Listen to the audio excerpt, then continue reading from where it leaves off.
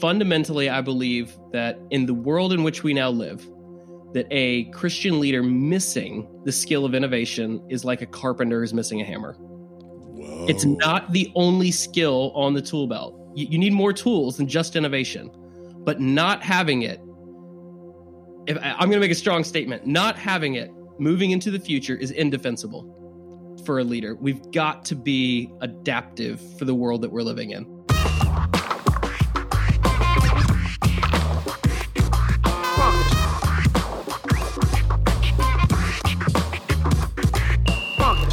Welcome to the Everyday Disciple Podcast, where you'll learn how to live with greater intentionality and an integrated faith that naturally fits into every area of life. In other words, discipleship as a lifestyle. This is the stuff your parents, pastors, and seminary professors probably forgot to tell you.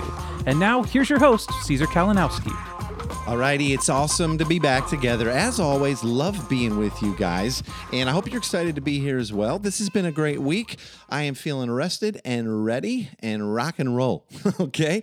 Hey, listen, if you've not joined us over in the Facebook group, I would appreciate if you would. If you just head on over to Facebook and look for Everyday Disciple, you'll find our group, or you can go to everydaydisciple.com/Facebook. How about that? And then we'll join you there. There's thousands of people, lots of conversation going on around discipleship and mission and missional living and all that stuff, right? So I'd like to invite you to be a part of that. I think you'll dig it. And I think you're going to dig today's episode. I'm kind of moving straight into things because I want to leave plenty of time. I got my buddy Doug Paul on today. Doug's an innovator. He's a leader, and I've known him for years and always been pretty amazed at the ideas he has and his ability to articulate them. He actually calls himself an innovation strategist, and I think that is like a perfect title for who he is and what he does within the church. He's a discipler who makes disciples, which I love. I've gotten lots of ideas from Doug over the years, and he's just an all-around good, fun dude as well, and a good dad and church leader and all that. He has recently written and just released a new book called Ready or Not, and the subtitle kind of says it all, Kingdom Innovation for a Brave New World. And it really is. I think by the end of this interview, as we talk about innovation and the future of the church, the future of your church, you're going to be pretty excited about probably wanting to give this book a read as well. It blew me away. I'm not kidding you. I read a lot of books. I get sent a lot of books, and I got to start reading this book before it came out, and I was just like floored by it. So I'm really excited to have Doug on with us today, and I think you're going to dig it as well. All right, so let me bring on Doug, and we're going to talk a little bit about innovation in the church today. All right, Doug, good to have you, brother. Are you flipping out a little bit about what's going on with this book the last few days, man? I am flipping out. I think I might be too tired to be flipping out, to be honest. People don't know what I'm talking about. You just released the book a couple days before we're recording. Yeah. And it shot straight to the top of Amazon's list in the categories you're in. Yep. And then it kind of broke the internet a little bit because they thought, hey, there's no way anybody's getting this many reviews and positive reviews this fast. So then I literally right before we got on, I've been going back and forth with Amazon trying to fix this review problem. It's maddening. And and they will not get on the phone with you. They are committed to not talking to you, which is near impossible. I tell you, because we run a publishing company. It's near impossible to get on the phone. Yeah. So anyway, I've already kind of let folks know that the book Ready or Not's about innovation and specifically about kingdom innovation. Yeah. One of the things you and I talked about probably a month and a half ago now is like when I got the chance to kind of dip in and read a little bit of this in advance, I was like, Doug, this book is, written to the church, to our family, but this is really stellar and something that I think everybody in business and is going to want to read it because it's about innovation and how it works. And that's still part of why I love it so much, man. I love it so much. But today, specifically, I do want to talk about kingdom innovation, and I want to talk about innovation within the church. I mean, that is the crux of the book. That is the meat and the center of it for sure, but it is applicable. And I want to let people know that this is going to be applicable and start to get their juices flowing and thinking about innovation in new ways, not just connected to church, but I think this is critical for where the church is at right now. Obviously, so do you, absolutely. Or you wouldn't have written it. Yeah, I don't know that I would have written a book if I didn't think it was. Yeah, right. It's too much work. It's way too much work. It's way too much work. So let's start out. And I always like to do this if we're doing a topic that that I think is worthy of it, which is most everything. Let's define innovation for people, okay? And I want you to do that, and I want to do it by having you answer two questions, okay? What do most people, and I would say in this case, leaders in the church especially, what do most people think innovation is? And then we'll come to the second question and how would you truly define innovation in a way that we need to understand? Let's start with, what do most people think it means, like I'm innovating something, or what's innovation all about? So I think the way that I would think that most, at least when I'm working with leaders who are Christians, I think I've got two formulas that I think they think that it is. The first is that innovation equals invention, meaning there was not anything and now there's something. And boom, blue sky. I just pulled it out of the air. Yeah. And it's no one before me has ever thought of this thing before. And boom, there it is. Just like God saying, let there be light. Pizza flavored toothpaste. I know that's brand new. Yeah. No one's ever thought. And I think so that's a problem we can unpack. But the second one, particularly for people in the church, when we're thinking about innovation in the church, is that innovation equals dangerous. That somehow, because innovation ultimately is talking about change and transformation, that somehow we're like skating on the edge of heresy just by talking about innovation.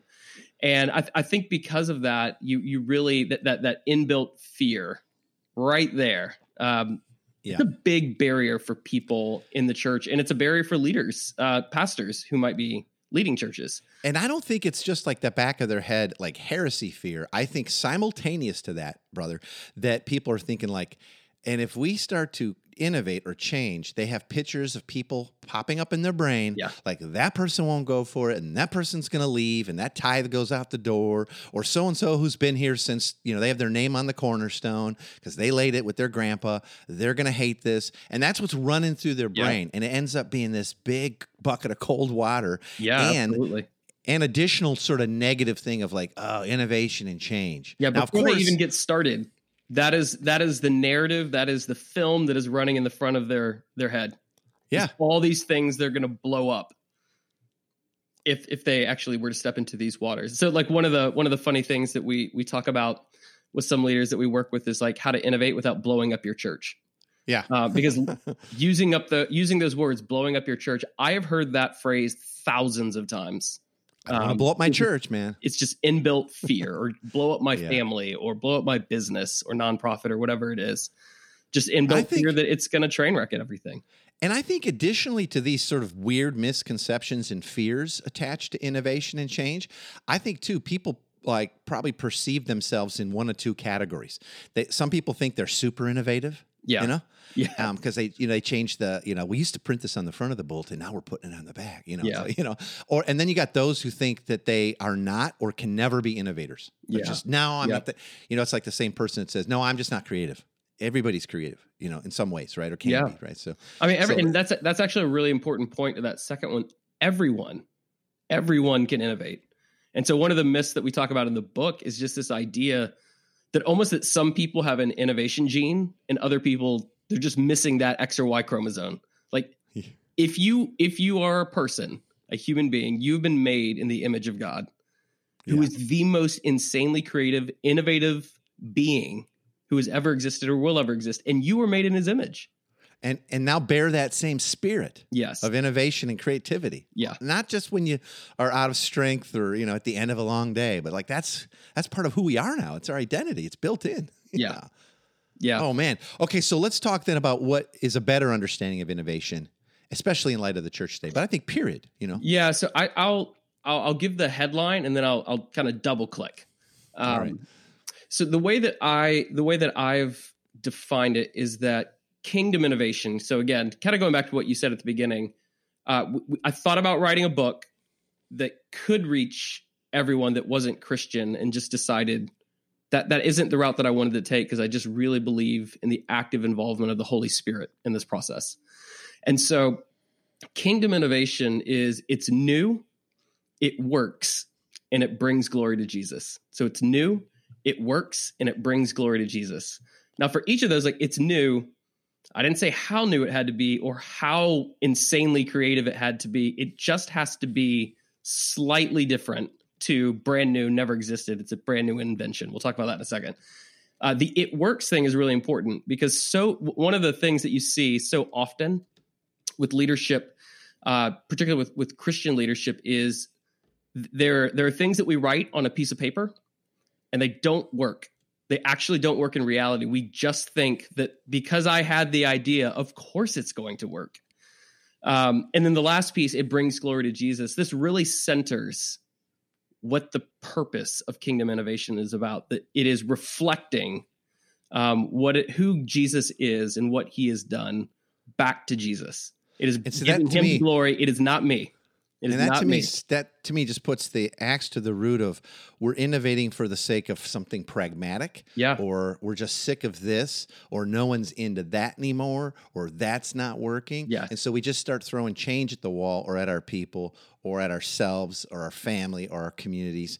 And it's not driven by a desire to glorify God as much as it is to put our finger in a hole. And it's really important that Jesus is the center of that story, because I always think about that Tim Keller quote, and it's not exactly it, but it's anytime you make a good thing a great thing, that's called an idol. We have a word for that in the Bible. And I think that's there. You can make anything an idol. You can make your spouse an idol. You can make a job an idol. You can make innovation an idol, chasing that. And by saying and it brings glory to Jesus, it centers the story around, it's not actually about innovation in and of itself. It's about Jesus and his mission and what he's doing in the world. Yeah. You have a quote in the book, and I'm not sure who it's from. It says, if you love the form, you have everything to lose.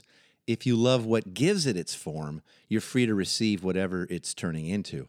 Yeah. And I think that connects to that, man. I think that's Scott Erickson. He's I tell you, if you're listening and you're on Instagram, follow Scott the Painter. He has the most beautiful little illustrations with just these little profound, like that. What you just read is one of his little things. Yeah. Awesome.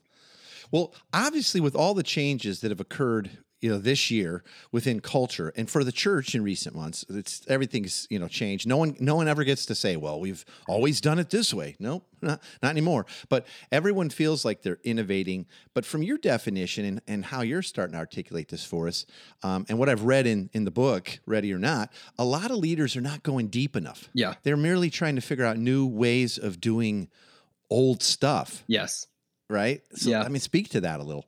So, going back to the definition, it's new, it works, it brings glory to Jesus. Double clicking on the new thing, I talk about how there are kind of 4 different types of innovation. So one is where you're just tweaking something, right? Maybe it was working, it's not working now, and you just need to a screw fell out and you need to screw it back in. Or it just needs to be turned 3 degrees to the left and it's going to work again. But it's different than it was. Even if it's 3 degrees different, that still is an innovation. Then we talked about, so you've got tweak, then you have adapt, where it's taking something that already exists, but giving it a new paradigm. So I love this story. This is one of my favorites. So the people who started Alpha in the 1980s at Holy Trinity Brompton, it was originally a class that was just to teach doctrine. That was why the class existed. And Nicky Gumbel, who was coming on staff as a really young man at the time, he looked at it and was like, "That's interesting, but I'm not sure that it's best served just being a doctrine class for believers. What if this was a class for people who don't know Jesus yet?" And so they just adapted the purpose of it. It's not for believers. What if it's for unbelievers? And a lot of the classes, the experience is the same as it was for believers. Mm-hmm. And 30 years later, 25 million people have come to faith in Christ. So that was a massive innovation. But again, it was just adapting what was already there. Yeah. So we got tweak, we have adapt. Then there's engineer, where we're kind of stripping something down and rebuilding it, same parts, but in a different way. And I think that, Caesar, is really where a lot of leaders are stuck right now.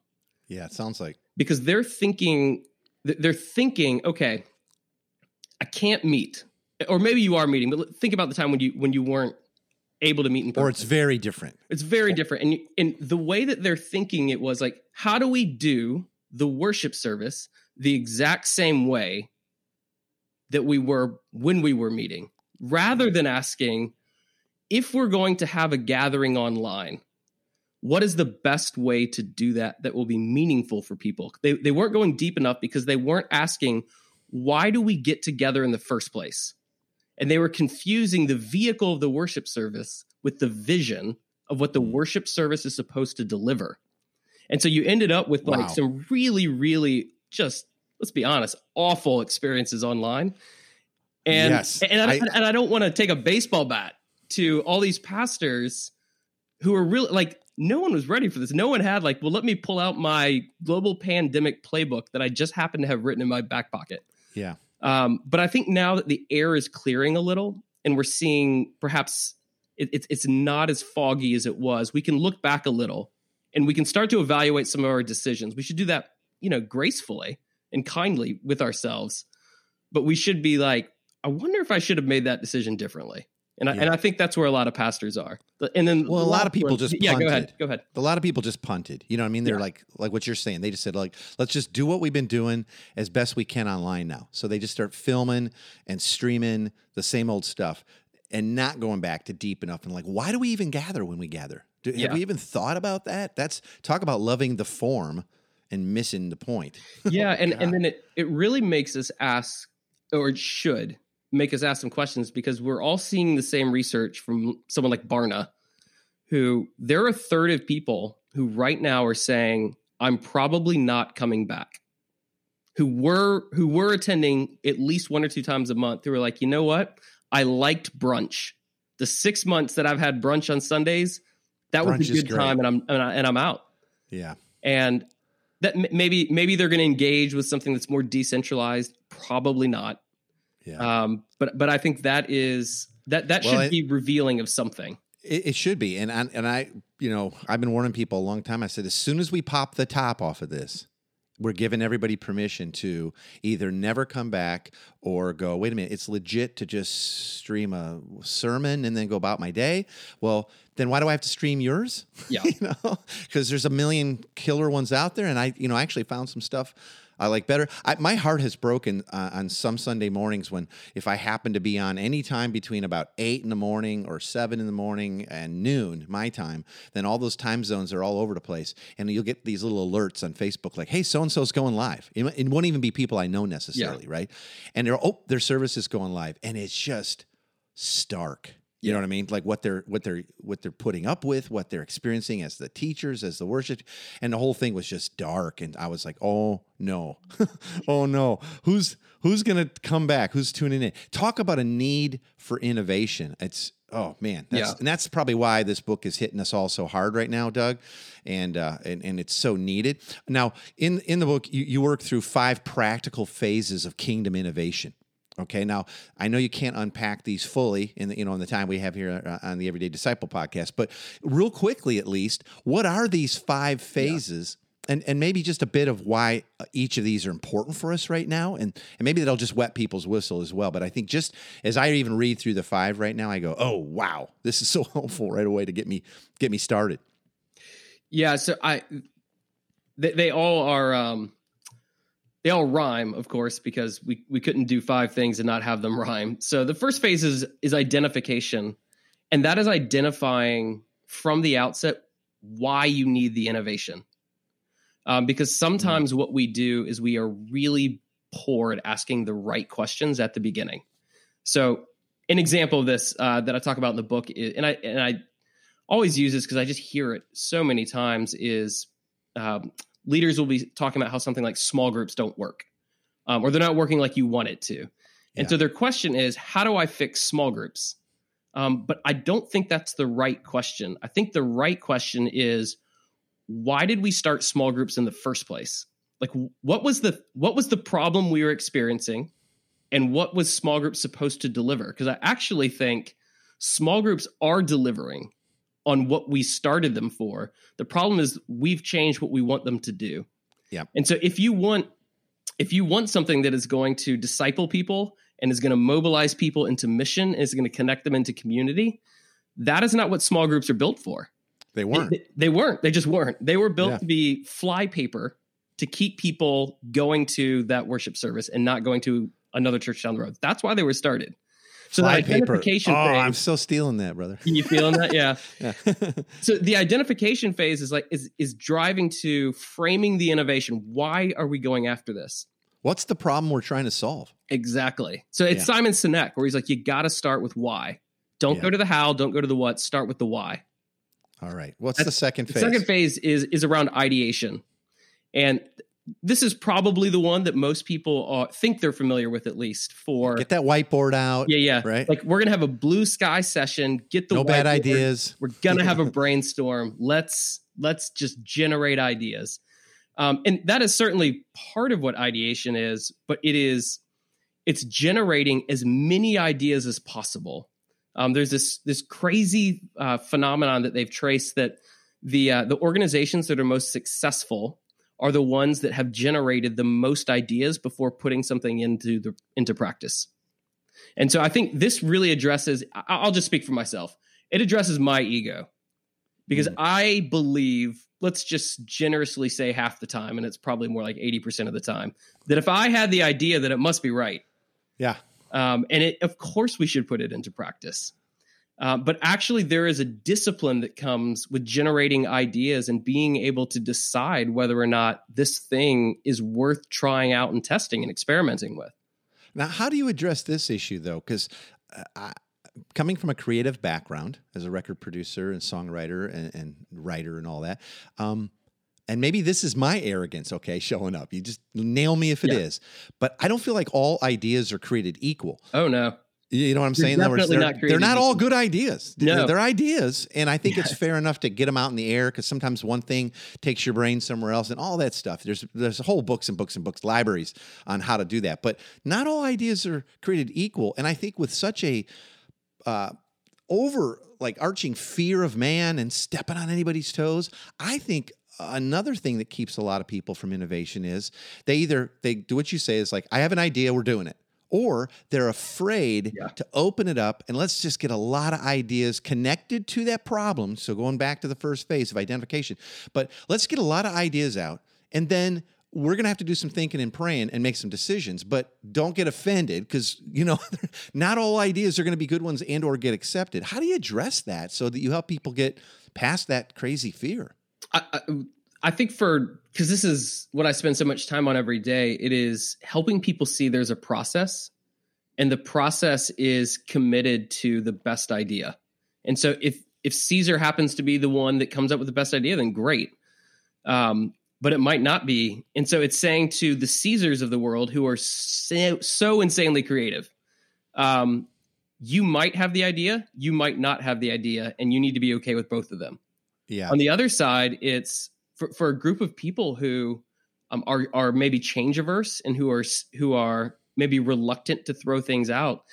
It's really encouraging them that this is how they can be faithful. That actually faithfulness, like innovation, like at the end of the day, success is simply faithfulness. It's obedience to what God is asking you to do. And so it's stepping into something that might feel different and just being faithful to like generating ideas and like actually torture testing some of them. Because some people, I will say this, some of the people who are maybe not as natural at giving the ideas are actually, and this can be annoying, quite gifted at poking holes in the ideas. But you need those people. Yeah. You actually like, and so all of the metaphors in the New Testament around, we need the whole body. So we need the idea pokers. We actually need those people. They're going to help us figure out how to make that thing work, even if they're not able to see how it will work before it goes into testing. Well, that takes some real humility and I think maturity to be able to say we value the hole pokers. Yeah, because it's too easy to say like, well, all you do is poke holes in everybody else's ideas. Where's your ideas, man? Yeah. Right? And it's like it's it's more than that. You know? I think part of it is like in the process, it's like no, wait. It's not time to poke holes yet. Yeah, that's what they wanted. Like, so there is a way that we can like lead a process with teams to help them generate not just ideas, but ways of talking through them that are helpful for the team, as opposed to there's just nothing worse than every time you put out an idea, that same person is like, nope, Won't work. Oh, yeah. Let me tell you why. Boom, boom, boom, boom, Yeah, boom. who needs it? It's demoralizing. I'm feeling very convicted right now, brother. When I worked at the mega church, okay, this has been a few years back, but when I worked at the mega church, one of the best compliments I got from the senior was, he goes, here's why I like you on the team. He says, you'll push so hard on everything and everybody's idea, but at the end of the day, whatever idea we finally go, that's the one, you'll get behind it and throw your shoulder behind it just as hard as if it was yours or somebody else's. And that stuck because I not only did I feel good about that, it was a good compliment, but I also learned something about leadership in that and allowing people, to have different ideas and or just poke holes in others. So, awesome. All right, what's the next of the 5 phases? Yeah, the third phase is probably the most skipped by Christian leaders, and that is around the idea of experimentation. So it was identification, it was ideation. Phase 3 is experimentation. It's all right, we are going to construct the most simple version of whatever this thing is. We in the business world, it's called the minimum viable product, the MVP. Right. We talk about it. Because we're in the when it's kingdom innovation, it's almost always having to deal with people and transformation. So we call it the minimum viable process, and it's a beta, it's a prototype. It is.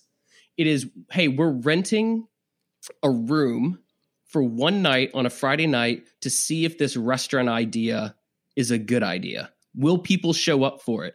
Do people want Afghani French fusion food, or is that a bad idea? I say that because we actually have a place here that does Afghani French fusion food. And see, that sounds so good to me, brother. I vote yes for that. But the way that they got there is that they didn't commit to like, hey, we're gonna have a 5-year lease right out of the gate. It was like, hey, we're gonna rent a room for one night. We're gonna see if it works, and then maybe we'll rent for 2 nights over 2 months. Twice a weekend, and we'll see if that works. And you learn and you iterate, you experiment, you adapt, you tweak until you find that it's doing the thing that you want it to do. Because if it's not viable, don't scale it. Yeah. Do you think the church is flexible enough in our culture to allow experimentation with stuff? Especially now, everybody listening thinks this through the lens of like what we do on Sunday. And I please don't hear this.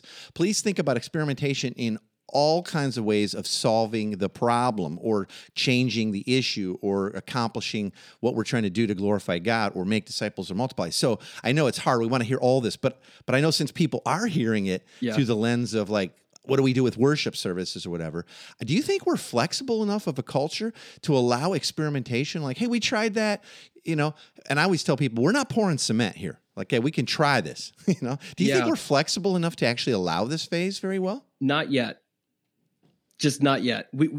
And that is why that is one of the reasons I spent so much time on the ideas in this book. And this is kind of my day job, what it is that I do. We are not there yet. And I think a big piece of that is baked into experimentation is that it very rarely works the first time. That you are going to have missteps and miscues along the way and even failure.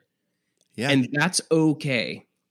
But see, it's not failure if you're learning, right? And you're moving forward. Like failures, this is the cheesiest thing ever, but failures are stepping stones across the lake to get you from one side to the other.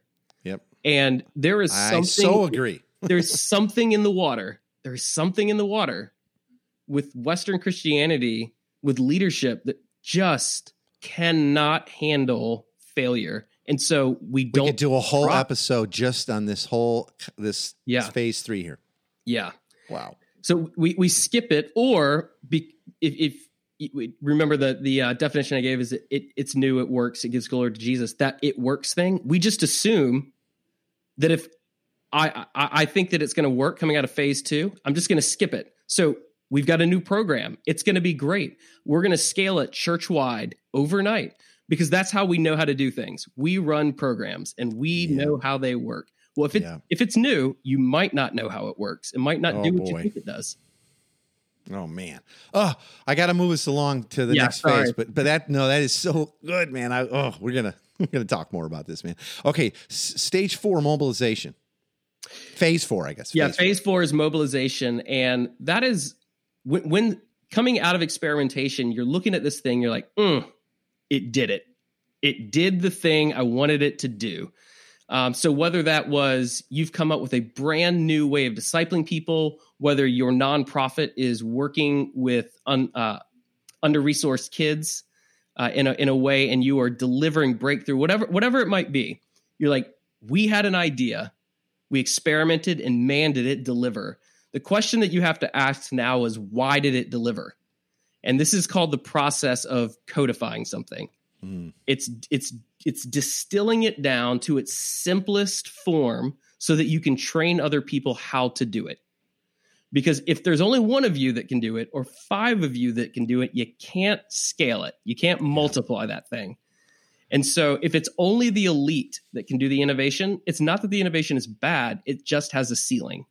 And so learning how to actually like drive down the simplest expression of what that thing is, so that lots and lots of people can get access right? to it. And why, what comes to mind when you're saying this, brother, is as we've built out and multiplied communities in lots of different contexts, discipleship communities, one of the hardest things to mobilize is ethos. Yes. Which has so much to do with the why behind stuff. I think we think it's all just like, yeah, that guy's got a cool vibe, or she's just great to be around, or he's so creative, or whatever. But I know to get to multiplication and movement, we've had to work really, really hard to understand, why is this different? And why is this working? And how can we train people in that? Yeah. Oh, this is a hard phase, brother. Yeah, it really is. It's learnable though. Yeah. But it's challenging. It's learnable if the team or the leaders will take the time to do that codification, right? Yeah. That's the problem. Often I think it's just like, well, see, God's blessing it, and just do what I did, and there's stuff missing there, and that reduces it to task and program again, real quick, which starts to erode the innovative aspect of it right away. And there's things that you miss. I mean, I think about that passage. It's kind of a funny story, but I think of that passage in Mark 9 where, Jesus is up on the Mount of Transfiguration with Peter, James, and John, and you've got the other 9 disciples who've just made this giant mess because they tried to cast out the spirit and it's just not working. Like, they are stuck. But the problem is that they'd already in Mark 6 been really successful in the past. And at the end of the day, they pull Jesus aside. This is one of my all-time favorite Jesus stories. And they're like, hey, can we debrief? What happened? Like, why didn't that work? We did all the stuff we've done in the past. We did all the stuff. And he was like, yeah, you got to pray. Like, in other ones, it's like, you got to pray and fast. And it always struck me, like, at what point did they think they could cast out an evil spirit without prayer? And somewhere along the way, they thought that the hype was about them and not what Jesus was doing. And they're like, prayer. And then I could do the evil spirit without the prayer. And I think we take that passage right there, especially in light of this, and we go, oh, you know what? Like a talisman or something. We didn't stop to pray so God couldn't bless it. Like we earned it, versus no, what's going on? Prayer and fasting. No, go and ask God what to do in this situation. Yeah. Listen, back off. It's going to take a while to get past what you think you want to do or what you've done in the past, what's always worked, what makes you look good, what's efficient, blah, blah, blah. And listen. Just stop and listen. What's next, Lord? Listen to that, right? I think I'll speak from my own heart. I just go like, oh, wait. Hey, everybody, let's just stop and pray real quick. It's almost like if we don't, then God won't bless it. Yeah. No, it's not. It's not some act or a talisman. It's like, listen and let the Spirit of the living God, who, we're glorifying in all this, let him tell you in this situation, in that change, in this innovation, in this particular situation. Yeah, that's key, man. That stop and just asking, Lord, what are you up to right now? Yeah. Is really important. I mean, you think about Acts 16, where the Spirit is blocking Paul every which way until finally he gets this vision of a man in Macedonia. And that's how he goes to Greece. And that's the first church that's planted on a brand new continent. But it was because he was paying attention to the Spirit, and he was willing to pump the brakes on what he wanted to do. And that's incredibly, incredibly important with King of Innovation. And then all the innovation that had to have followed, because he's not in Jerusalem or, something, really different context. Wow. Yeah. All right. So phase number 5, multiplication. Yeah. I mean, it kind of is what the name says. Like you have codified what it has worked. You've figured out how to get it into the hands of people. And you have reduced that thing to like what we call radical minimums, which are the most, you cannot ask everyone to do everything, but you can ask everyone to do a few radical things. And wow. so Say that one more time. That's so good, brother. You cannot ask everyone to do everything, but you can ask everyone to do a few radical things. Wow. So if you think about like the Benedictines, like their radical minimums, they had this thing called the rule of life. Yeah. If you think about AA, their radical minimums are what? You're going to need a sponsor. You're going to need 12 steps, and you got to go to meetings. Like there are a lot of things that could go into what it looks like to fight for your sobriety, but they've boiled it down to there are a couple of things that you have to do. And sort of the thing around multiplication, when you're multiplying something and you're asked someone, because you're calling people up, you're not making it easier for people. You're actually calling them up. Is you're saying what other people call radical here, we call normal. Because normal, my wife and I's, my wife is a cultural anthropologist. The way that we talk, our definition for culture is whatever's normal for a group of people. Mm-hmm. And so the radical minimums are like embodied practices where we're saying, hey, other people, we're not saying you have to do this. We're not saying if you don't do it, you're not a Christian. We're just saying here in this culture, this is what we do. Yeah. And you might think that's strange. You might think it's crazy or radical or whatever. It's just normal for us. But you won't get to movement and multiplication without that identification and adherence to it. And this is where we run into things as problems as well. People are like, well, why do we have to have those minimums, or why do we have to have that? You know, and then what's the phrase? We've all heard it a million times. Imitate before innovation. Yeah. Like, hey, let's stick to these. Can you imagine coming to one AA meeting or something? This isn't a promotion for that, but you come to one and you're like, yeah, there's some good stuff in there. And then the next day you just kind of like chuck a couple of the big tenets of it. And we only need 8 steps. These are a waste of time over here. I don't like those. And that whole making amends, don't really need to do that. Don't even worry about that stuff. Yeah, and it's like, not that many people are really helped by this. I guess that whole thing doesn't really work anyway. Like, no, you're not actually doing that anymore. Yeah. You lost some of the core. Yeah. Wow. I mean, there's this group that I'm working with right now, and they have codified a very specific way of doing what are called DMMs, which are disciple-making movements. And their mission very specifically is to work amongst unreached people groups. People who have who have not been, cultures that have not been exposed to the gospel for at least 200 years or more. Wow. And in the last 15 years, 1.8 million people have come to faith in Jesus. It's in places that you would not believe, in places I can't even probably say in a podcast. Wow. And everyone has been like, hey, this is what we're going to do. And there is flexibility built in, but it's like these 6 things we're all going to do. Yeah. And there isn't flexibility among these 6 things for our process for what that looks like. Yeah. And that's made it incredibly, incredibly multipliable and repeatable. Oh man, I get so stoked. Yeah. Let's do an episode on that. All right. Okay. So I gotta sort of start moving towards the time. Yeah. We can start landing the plane. Yeah, but you've also made a lot of tools and training available in conjunction to the book. Yeah. And this topic of innovation, kingdom innovation in specific. Real quickly, tell us about what folks can get a hold of, the training lab and what's going on there. And maybe even, feel free to go ahead and plug, the work you're doing with Catapult. Yes. I mean, if you get the book, we put a lot of time into creating what we're calling just a leader innovation lab, which is it's training in a lot of the things that we talk about in the book. So for each of the we just talked to the 5 phases of kingdom innovation. Each of those phases has a master tool, which allows people to really learn the process for that phase.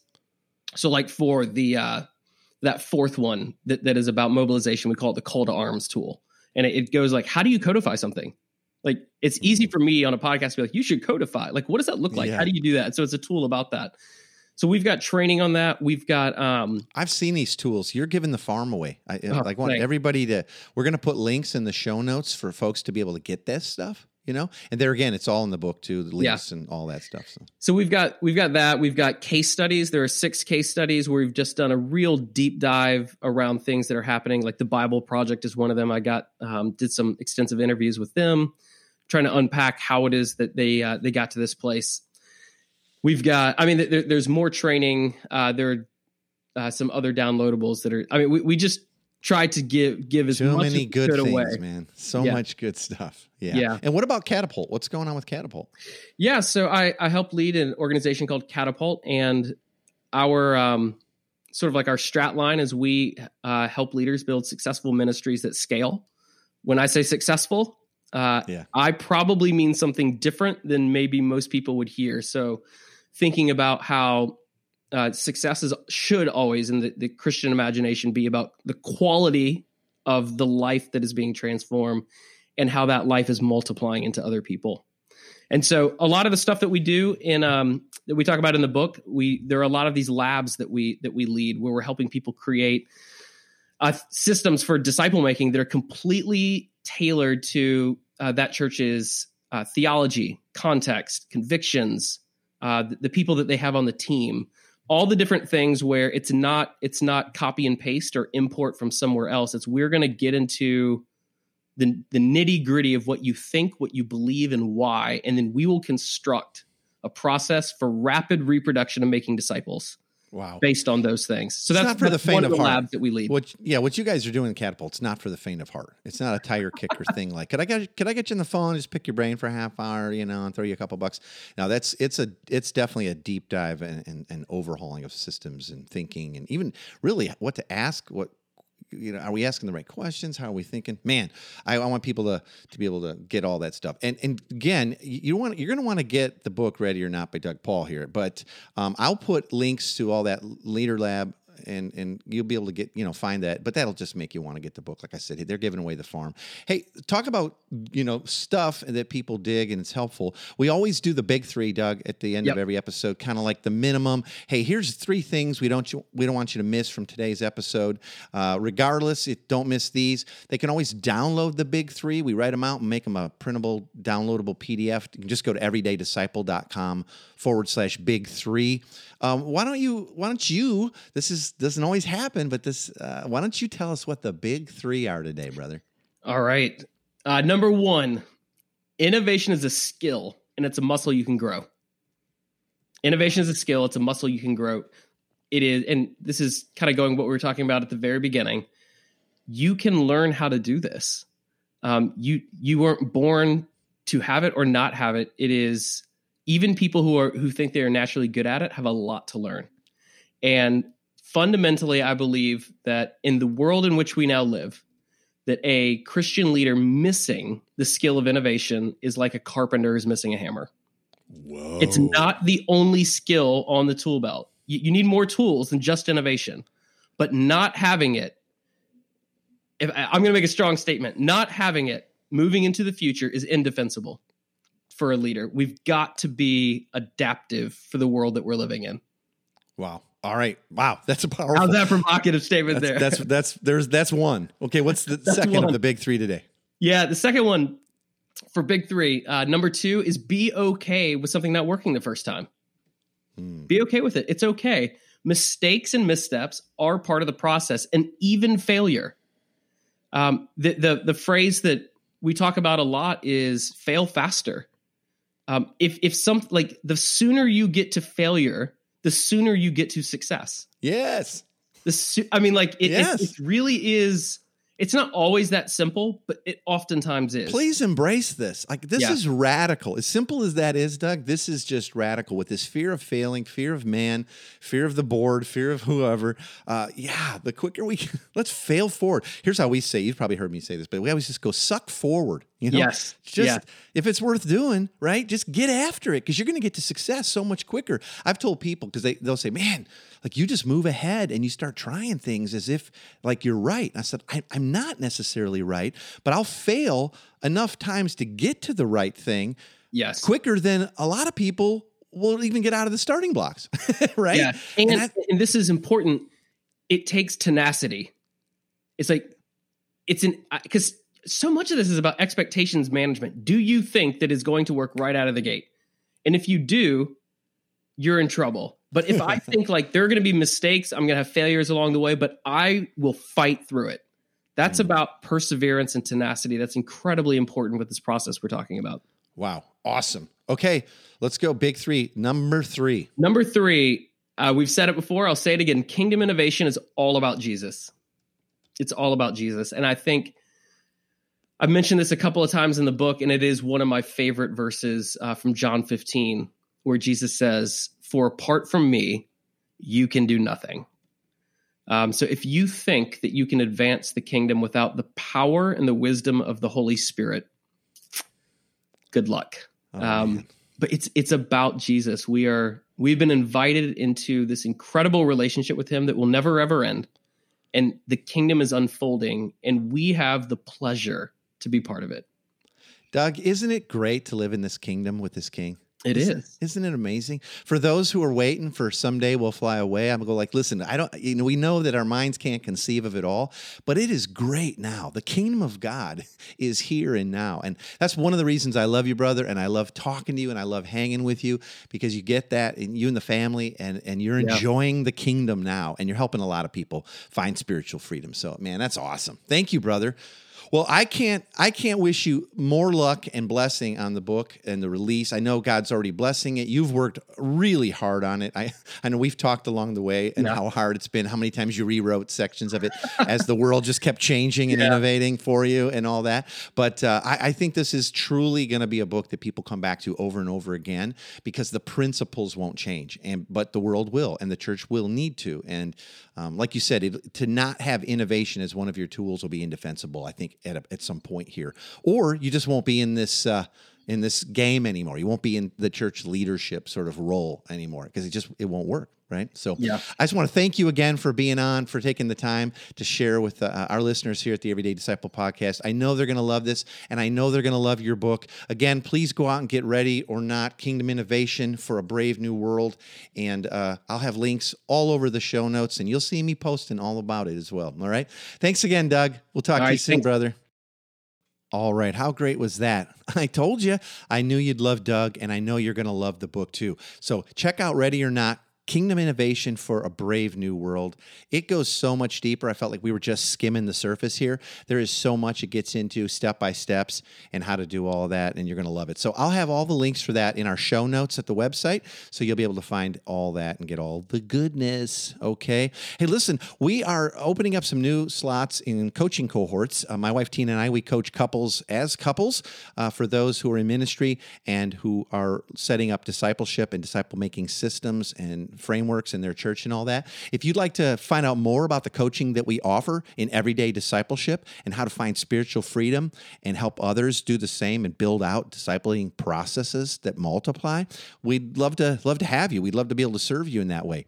There's a new cohort starting up right now. Depending on when you hear this, they might be full. We don't coach a whole lot of people, but to find out more information and to get to know us a little bit, and for us to get to know you a little bit, you can go to everydaydisciple.com/coaching, everydaydisciple.com/coaching to get all the information and contact us about that. All right?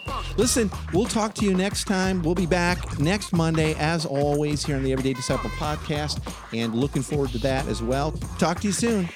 Thanks for joining us today. For more information on this show and to get loads of free discipleship resources, visit everydaydisciple.com. And remember, you really can live with the spiritual freedom and relational peace that Jesus promised every day.